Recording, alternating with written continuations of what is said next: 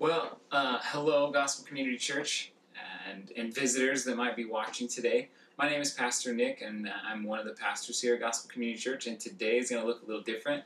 If you notice, sitting to the right of me, there is a lovely woman sitting here. This is my wife, Jessica. I'm Jess.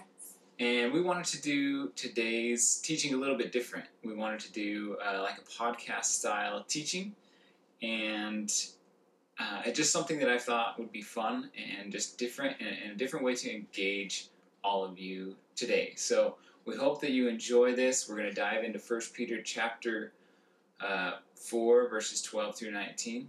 And we just hope you enjoy and get something out of this today. And before we do that, we're going to go ahead and pray. Want to pray for us? Sure. Okay. Lord, I thank you so much for this time. Just this time with believers gathered, maybe even visitors. God, I pray that you would use my husband and I to speak clearly, to be honest and vulnerable, and that through it all you would be glorified. And I ask these things in Jesus' name. Amen. Amen. Cool. So we're going to dive into 1 Peter chapter 4. Oops, that's not 1 Peter. That's Kings. I'm already there. Ooh. 4, 12 through 19. Do you want to read too? Or do you want me to, since you just opened in prayer? Go ahead. Okay. So verses 12 through 19. Open up your Bible app or your Bible if you've got it handy. And I'll give you a second. Chapter 4. I Verse think you 12. said that. Suffering as a Christian. Beloved, do not be surprised at the fiery trial when it comes upon you to test you, as though something strange were happening to you. But rejoice insofar as you share Christ's suffering, that you may also rejoice and be glad when his glory is revealed. If you are insulted for the name of Christ, you are blessed, because the Spirit of glory and of God rests upon you. But let none of you suffer as a murderer or a thief or an evildoer or as a meddler. Yet if anyone suffers as a Christian, let him not be ashamed, but let him glorify God in that name. For it is time for judgment to begin at the household of God, and if it begins with us, what will be the outcome for those who do not obey the gospel of God? And if the righteous is scarcely saved, what will become of the ungodly and the sinner? Therefore, let those who suffer according to God's will entrust their souls to a faithful Creator while doing good. This is God's word. Opening thoughts. The contrast here of like suffering for Christ, for the things he calls us to, compared to suffering for sinful or ungodly things in our lives. Nice. I Big like difference. it. I like it. The thing that stuck out to me, my opening thought was, and I circled it in my Bible, I have something strange. And it says that it's come as though something strange were happening to you. And it just made me think when we're going through trials, we think it's such a strange feeling. And then when we start talking to other people about what we're going through, like that saying, misery loves company, I think we find out other people are going through those things, and it's really not that strange. So that was it. Well, what stuck out to me when I first read this passage. Let's dive into a little more. What notes? I kind of broke it down verse by verse and what stuck out to me through each thing. What did you do in your notes there? Just kind of got a general thing of what I felt like the Lord was really speaking to me about. So, yeah. Okay. So like an overall kind of picture of everything. Yeah. So why don't we kind of start going through verse by verse and then kind of come with your notes with the big picture. Sounds good. Does that sound good? I like it. So verse 12, trials will come. He starts off, Beloved, do not be surprised at the fiery trial when it comes upon you to test you as though something strange were happening to you. I like that he addresses the readers as somebody that is beloved to him, somebody that's near and dear to him, and letting them know that fire trials are going to come. And it's going to feel strange. Yeah. That's a good point because, practically, it's it's not always easy to love one another. Like, you of all people know, like, you are my beloved. But, I mean, there are some times where that's not the word I would use.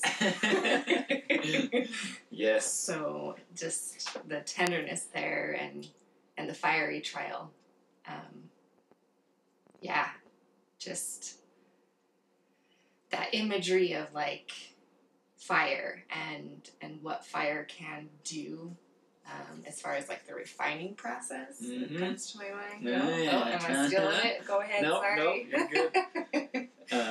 you're good. We're going right down the, like, what my overall big picture was Cool. that refining fire for things. What's interesting, I looked up the Greek word for that fiery trial, and it's pyrosis, and that's actually the medical term today that we use for heartburn. Huh. Yeah. Interesting fact. So it is a fiery trial. It's something that, quite frankly, sucks. Yeah. Like, it's not going to be fun, and it's going to be strange. But I also like that, like, as though something strange were happening to you. Like, you shouldn't be caught off guard when these things happen. Oh, man, but every time I'm like, again, Lord. Yeah. That's just most of the time, I am caught off guard, unfortunately, and just thankful for His mercies and grace. Being sinner sucks. That's what happens is when those things come. Like, you can just feel so caught off guard. It feels strange. But He's calling us not to do that. I like that. That observation. Yeah, and it's like, hey, no. Remember. Yeah. Like, I mean, getting to that to the next point, but, like, it's not something strange because of who we are and who we have in Christ. Yeah. But and that I just have one last note. That strange feeling, like I said before, misery loves company. When we're in those sufferings, we often feel like we're the only one going through those things. It's a lonely place. We feel like we don't have anybody to talk to. We feel like nobody will understand us. We feel like even that we can't even come to Jesus in this because He doesn't understand what we're going through. But again, it's not a strange place. It's something that we should be prepared for. Yeah, and just, like, to reiterate what you were saying, like, you are not alone. That itself is a lie from the enemy himself, and even sometimes, like, when I talk to my closest friends about something I'm going through, just, like, the aftermath, I get worried and just instantly come back to God's word. I'm not alone. Yeah. I have maybe this will be a better question for at the end when we get to kind of a big picture with some of your notes here. But what are, I mean, I don't know, this is kind of a broad question, but how do we identify those fiery trials? What does suffering look like as a Christian? Even in like today's world, in the context of what's going on here, like heavy persecution, Christians being killed. Like, in our world, in our community, what is persecution and what does suffering look like? Well, I mean, it can be, like, within, like, an immediate family unit, suffering that way because, like, you're trying to live your life to honor the Lord and you're surrounded by, others that don't make that choice, and that can be hard and cause some angst, or it could, suffering, like, as far as losing a loved one, we're all surrounded with that. That's a reality of life. Hurtful things in relationships, workplace. What are some things that you think of? I thought of more like, well, not more like, but as you're talking, like anxiety, depression, that kind of suffering that goes on within us too as Christians, and that empty feeling of feeling that God's not there too. Yeah. Does that make sense? Doubt. For that? Yeah, definitely. Okay. Cool. Yeah. Yes, it's nothing strange. God, I mean, Jesus, he was a man. He lived the perfect life. He felt all the things that we feel. He went through everything that we've got, we're going through, and he is there. All right, so I feel like it's a good time. I have a question that I wrote down. Ooh, yes. So, like, when we are mistreated for doing good, remember that clarification, is our response to praise God or to run? I think most naturally, and maybe it depends from person to person, I feel like running is probably like my first response. Not that I intentionally run away from God, but he's not the first place I go. Does that make sense? Yeah, it does. I'm not going towards him. I'm moving away from him. Yeah. And usually when suffering starts happening, it takes a lot to finally break me and go towards him. Yeah. What about for you? I think of times like where I've experienced both, and those times just by God's grace of running to him and just pouring my heart out. It's almost like a battle. Like, pour my heart out, but it's almost like I'm like, okay, I did what I was supposed to, Lord. So now where's my cookie? Yeah. It's like, no. Like, with certain situations, it's like I continually have to just come back to that place of pouring my heart out and just being brutally honest with him. Because, I mean, the reality is I'm only kidding myself if I'm thinking he's going to be surprised by my honesty or how I communicate with him. He knows. He's just waiting. Come to me. Come to me. Yeah. And I think different seasons of life too, because I can see where there's times where like I'm in a good spot and something comes and he is the first place I run to. But then there's other times in life when I can see when I wasn't in a good spot and he's not the first place I run to. Yeah, exactly. Like, I just back to Eden. Yeah. Running, hiding. Yeah. It's definitely still very much part of my life, and it just, it reminds me, just brings me back to the basic truth of the good news, and that is that he has saved me, he loves me, and I just think about like being a parent, and just seeing those times of discipline and anger with me, and just reassuring the kids like, I love you. Nice. So would you say that a good way to identify suffering as a Christian is that strange and lonely feeling? When you think that when something happens, like...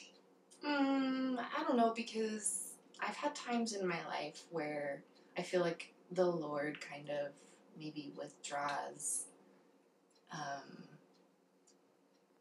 I guess that is the suffering. Like, I'm in the trial and I'm learning, but I don't know. I'm kind of hesitant to say like fully yes on that. Yeah. Okay. I can see how it can apply, but not a general statement, I guess. Okay. I have some notes here, but I don't remember where my mind frame was. I had more in verse 12, but can't remember what I was thinking when I wrote these notes. Let's move on. Do you have anything else for verse 12? No. No? Cool. Let's move on to read verse 13. Yeah. But rejoice insofar as you share Christ's sufferings, that you may also rejoice and be glad when his glory is revealed. Whose glory? His glory. His glory. Not my glory. Not my glory.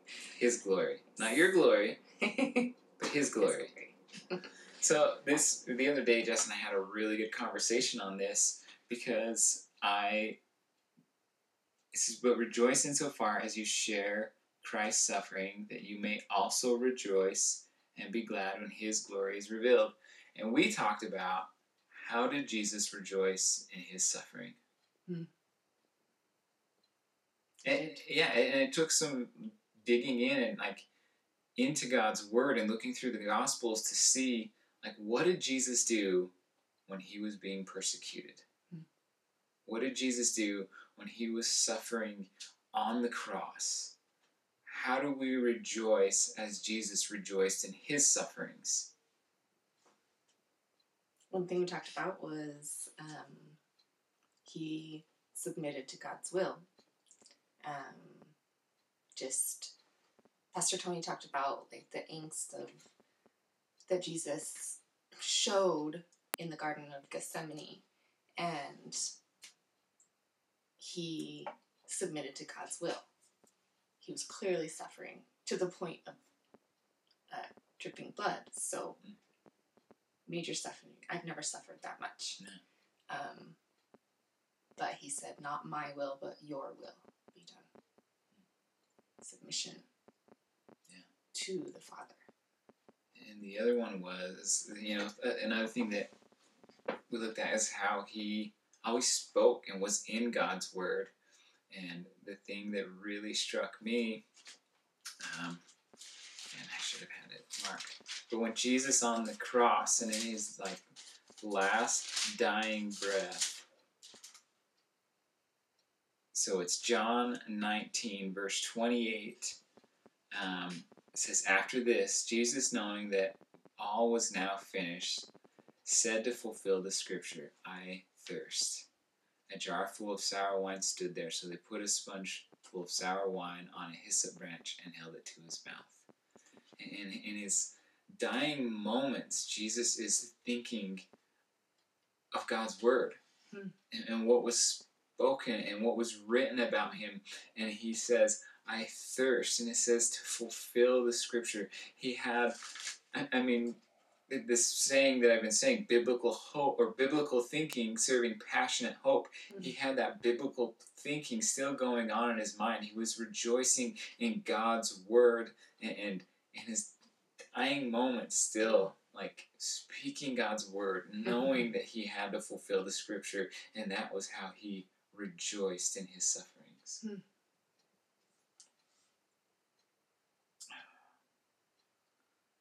I think we just really need to talk about how, but rejoice insofar as you share Christ's suffering. Because, Yeah. just, that is not my first instinct. And then, when we are able, by the power of the Holy Spirit, to submit, like Jesus did, to God's will, to God's word, it's at that time where I have experienced God's peace. Yeah.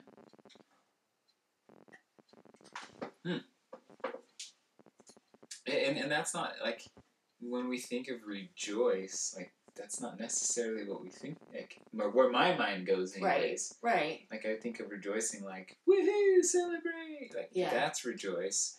But when we look at how Christ rejoiced in his sufferings, it's not the way that I think most would picture it. Mm-hmm. Yeah, well, it's like joy. That's different than happiness. Joy comes from outside of self. Yeah. Yeah. And true joy through the Lord. Yeah. Yeah. In Christ. Yep. Mm-hmm. I came across the word koinonos. Is that what's in our kids' church? No, Koinonia. Oh, okay. But it just had to do with sharing in Christ's sufferings. Who's Sharon? Sharon. Sharon in Christ's sufferings. I don't know who Sharon is. Hi, Sharon. All right. So if I remember right, and you can stop me if you got more, but kind of 14 and 15 and 16, I kind of all jumbled together. Okay. So I'm going to read. Who read last? You or me? I did. Go for it. Okay. 14. If you are insulted for the name of Christ, you are blessed, because the Spirit of glory and of God rests upon you. But let none of you suffer as a murderer, or a thief, or an evildoer, or as a meddler. Yet if anyone suffers as a Christian, let him not be ashamed, but let him glorify God in that name. Yeah. You want to start? You want me to start? Yeah, I mean, just that contrast when I was saying at the beginning. If you're insulted for the name of Christ, you are blessed, because the Spirit of glory and of God rests upon you. Such a comfort.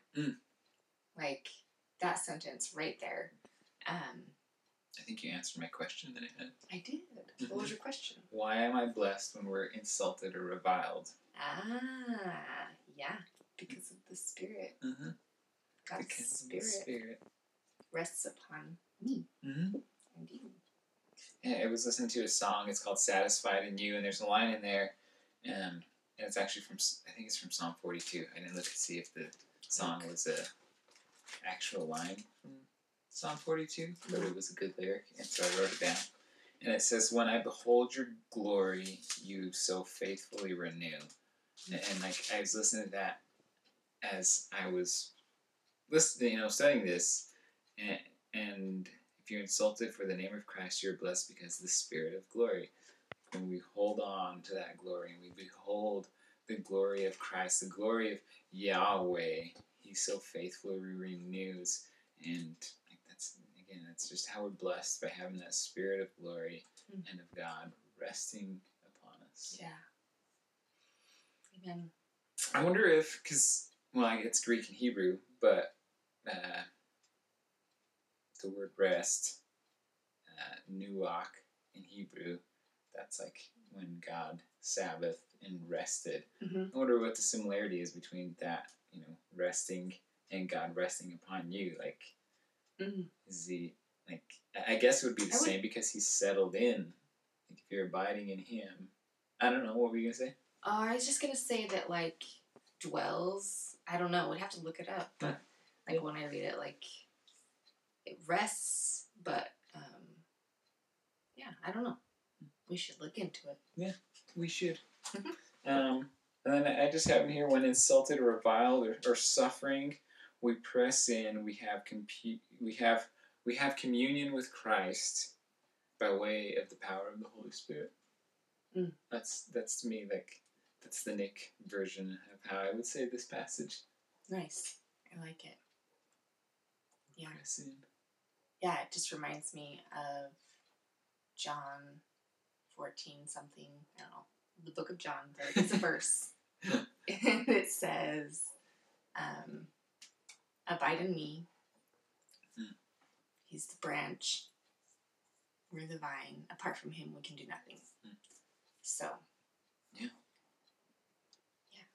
That includes when we're insulted, reviled, or suffering. I guess I didn't really jumble 14, 15, and 16 all as one, because we just broke down all of verse 14. But let none of you suffer as a murderer, or a thief, or an evildoer, or as a meddler. I had to look up commentaries on this because I didn't understand what it was saying. How did you take it? Like, don't suffer for sins you're gonna just continually just live in and wallow in. Like, so much better at reading comprehension. I was like, what is that saying? I don't even get it. Yeah, just... Oh, that's awesome. I mean, like, I'm not going to suffer as a murderer, but, I mean, when you break it down to what Jesus says, you know, Mm-hmm. I definitely hated people, and so if I'm continuing in that mindset, in that thinking, and not biblical thinking, like, right here it says, no, don't do that. Yeah. Yeah. You're so smart. Don't rejoice in the suffering of your own sin. I wrote repent, and I also had a question: does God test us to do evil? I mean, it says, like, he will not tempt you beyond what you can bear. Mm. I guess I think of it more as, like, evil is just in the world, and he, like, orchestrates it all to grow us and teach us. Mm. So, Yeah.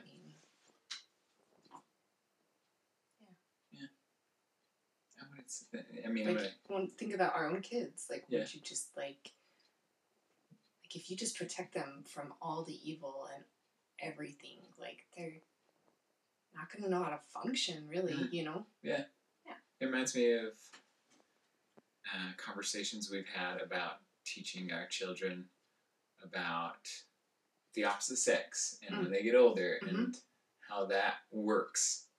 And if we just tell them, no, don't have premarital sex and don't explain why, they're not going to know why. Yeah. And they're going to be more curious about it, I think, naturally, because they're sinful humans like we are, flawed. And without an explanation. Yeah, exactly. Yeah. And so it's like, God, you know, those things happen, and he's with us through the whole thing. Trials come, but he's with us. Yeah. So, yeah. Suffering comes. It feels strange. We rejoice in God's word, like Christ did. Yeah. We rejoice in submission. So far, this is what Peter's saying, right? Yeah. Don't be stupid. Yeah, Don't by way of your own sin. Don't meddle. Yeah, don't meddle. By your way of your own sin, don't rejoice in your own sin. Yeah. Trying to see if I got anything else. So it was what? Nah, we won't go there. Never mind. I was gonna ask about temptation. Like, what is temptation? Let's not go there. Yeah. I mean, like. Yeah. Okay. It's a thought to sin, but then that you can also sin in your thoughts. So I mean, yeah. But Jesus was tempted. Yeah. Temptations aren't sinful in itself. No, but some thoughts can be sinful, not just temptations. Yeah. Yeah. Yep. Makes sense.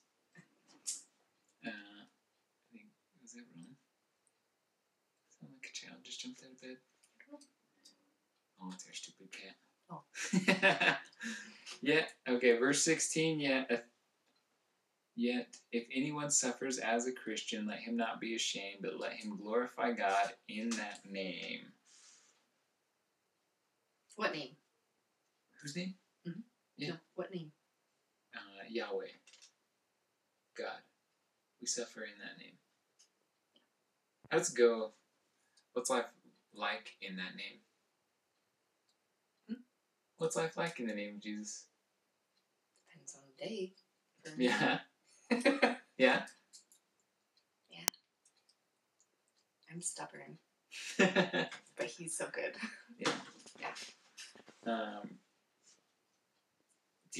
So as I look at like 14, 15, and 16, like, do you think we should, as Christians, maybe this is a silly question, maybe not, maybe somebody can relate, but should we seek out suffering? See, that one's a hard pass for me. Do you think that people do? Possibly, but I would say, and I'm not saying I'm right, but I would say that that's maybe a misinterpretation. Mm. But like, it's just, yeah, I think that's weird. Yeah. Could it be a misinterpretation in thinking that if we're not suffering, we must not be very holy? Like if we're, do we seek out suffering because it's going to make us more holy? Yeah. And also, like, always back to the heart. Like, the focus right there is not on Christ. My focus needs to be on Christ. Yeah. So without seeking suffering, when we go through suffering, does it make us more holy? I mean, I think sometimes, but that's not, again, not up to us. Yeah. It's the Lord that does the work. It is a refining process. So it's a refining process. So yeah, more times than not, but I mean, I've gone through some of the same, like, mini trials. I don't know what. I mean, they're all trials, but, like, not, like, huge ones. And I'm like, oh, man, I'm here again. You know? Mm-hmm. So. Me? Sweet. You ready? You got anything else to add on there? Anything in your notes? Okay. 17. For it is time for judgment to begin at the household of God. If it begins with us, what will be the outcome for those who do not obey the gospel? I'm going to include 18. And if the righteous is scarcely saved, what will become of the ungodly and the sinner?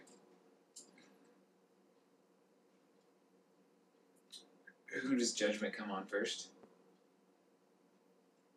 Household of God. That's us. Is that a good thing or a bad thing? Oh, we don't have to worry. And it's not like that. Like, we don't have to worry. It's like, thank you, Lord, that I don't have to worry. Mm-hmm. It's that freedom at the cross. It's that freedom in the good news of looking at God's truth and knowing it. Letting it wash over your entire mind and soul. Yeah. So, and I don't know if you took it this way or read into it this way, but like as I was reading and studying verses 17, when he says judgment will not fall, or for it's time for judgment to begin on the household of God, that he's not referring to the final judgment, but that refining fire that you talked about earlier. That was your overall picture of things. Yeah. That the judgment he's talking about is this refining process that we Christians go through. And I also have in here, where is it? Chris said this in our Easter message, for the Christian, this is the worst life we'll get. Mm-hmm. For the non-believer, the non-Christian, this is the best life possible. So, like, would you say, like, so over a period of time, the Lord, like, refines you through trials, and then, so, like, when that moment of meeting him face to face comes, and then it's like the rest of the refining process or something. I don't know if this is making sense. Versus like someone on their deathbed living this sinful life, they accept and surrender to Jesus. Like, is that refining process at heaven like painful? I don't know. Yeah, that's a good thought. Yeah, thought of that before. That's weird. Yeah, that's a really good thought. And I mean, because and too, like, God is the God of impossible, and in that, those last moments where your last moments of life, you truly repent and give your life over to Jesus. That moment might be just a second for us, but we don't know what's happening in heaven. Yeah. In that refining process. That's a good thought. Yeah. But I mean, in all reality, like, it's all covered. So yeah, I don't Yeah. just. That's good. I like it. It's a good thought. You'd be up all night thinking about that one. And then verse 18, like I didn't look up to see, because it's in quotation marks, so it's coming from somewhere else, right? But if the righteous is scarcely saved, what will become of the ungodly and the sinner?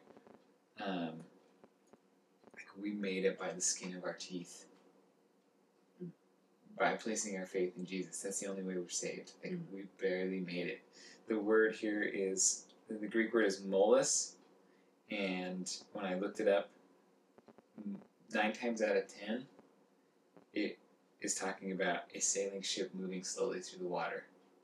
Like we're like a sailing ship moving through the water. Like that's how we make it to heaven.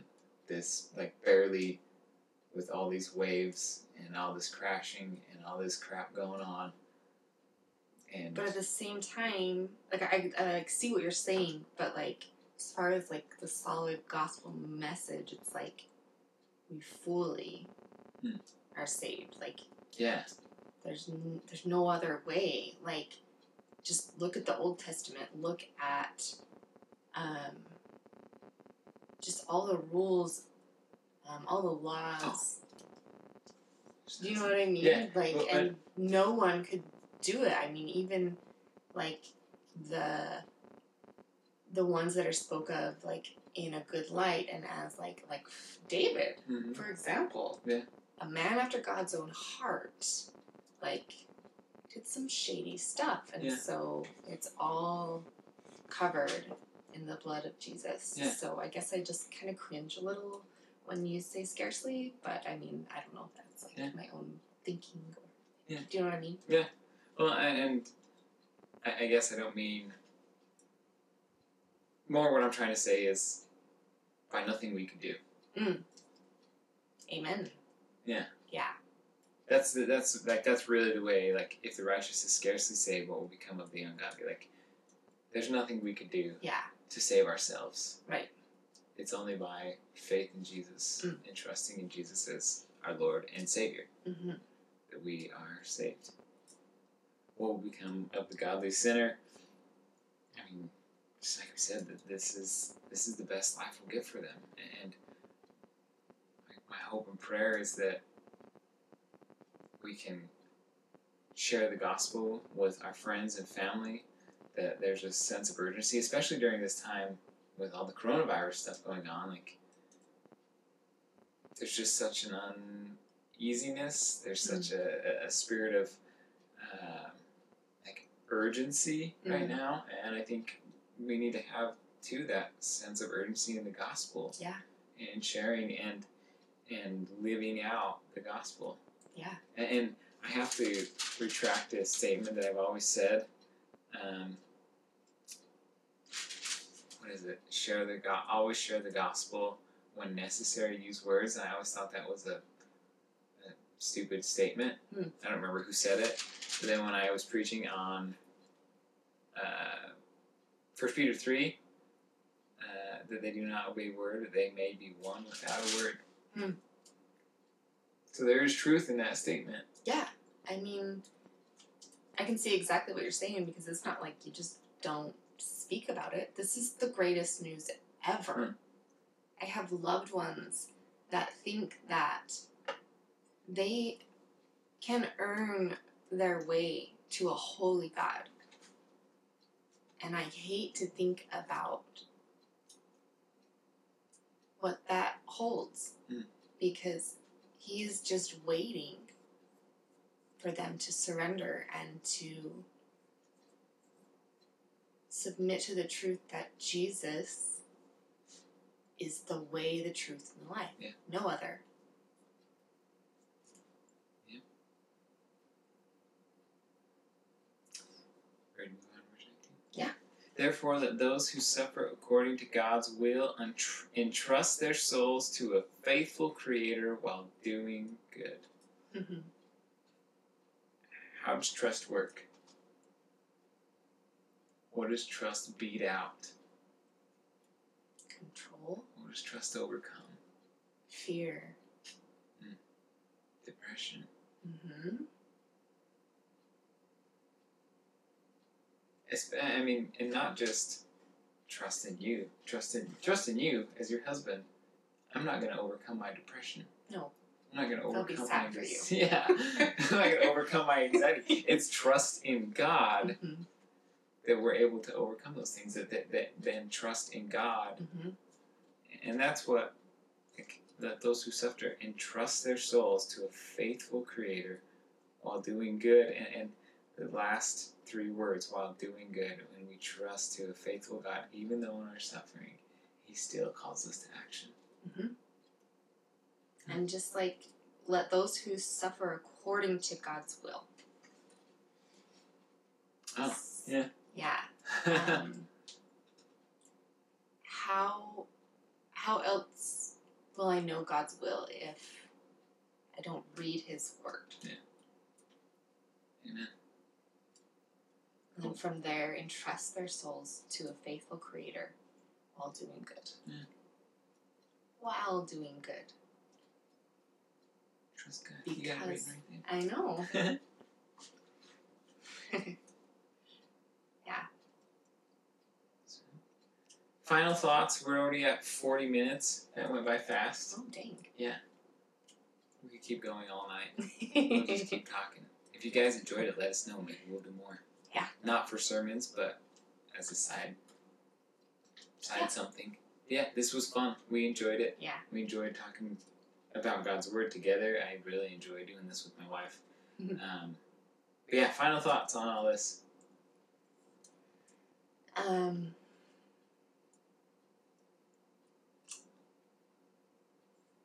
So there will be hard times.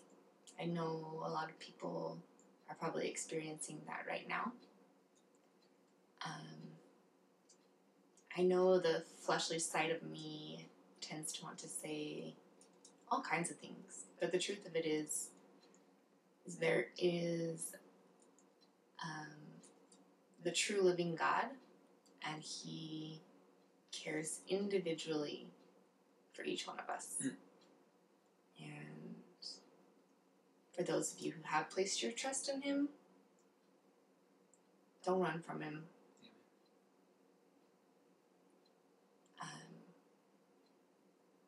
He's not surprised by anything. He loves you. And if you don't know Him yet, you should. He's amazing. And if you have any questions, get a hold of me or Nick. Yeah. Or Pastor Tony. Or Pastor Chris.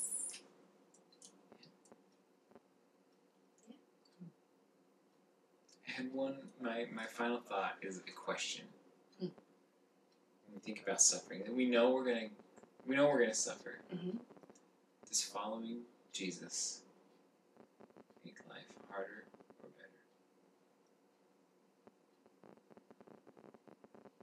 All of the above. Mm-hmm. So, just with that question in mind, we'd love to hear your answer. Like, does following Jesus make life harder or better? Because like Jess said, yes, it does. It does make life harder, and yes, it does make life better. So yeah, let us know how that question applies to you. Does following Jesus make life harder or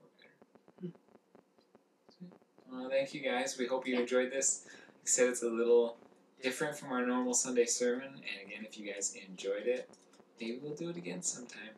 So, God bless. Have a great day, and we look forward to gathering with you in person, hopefully someday soon.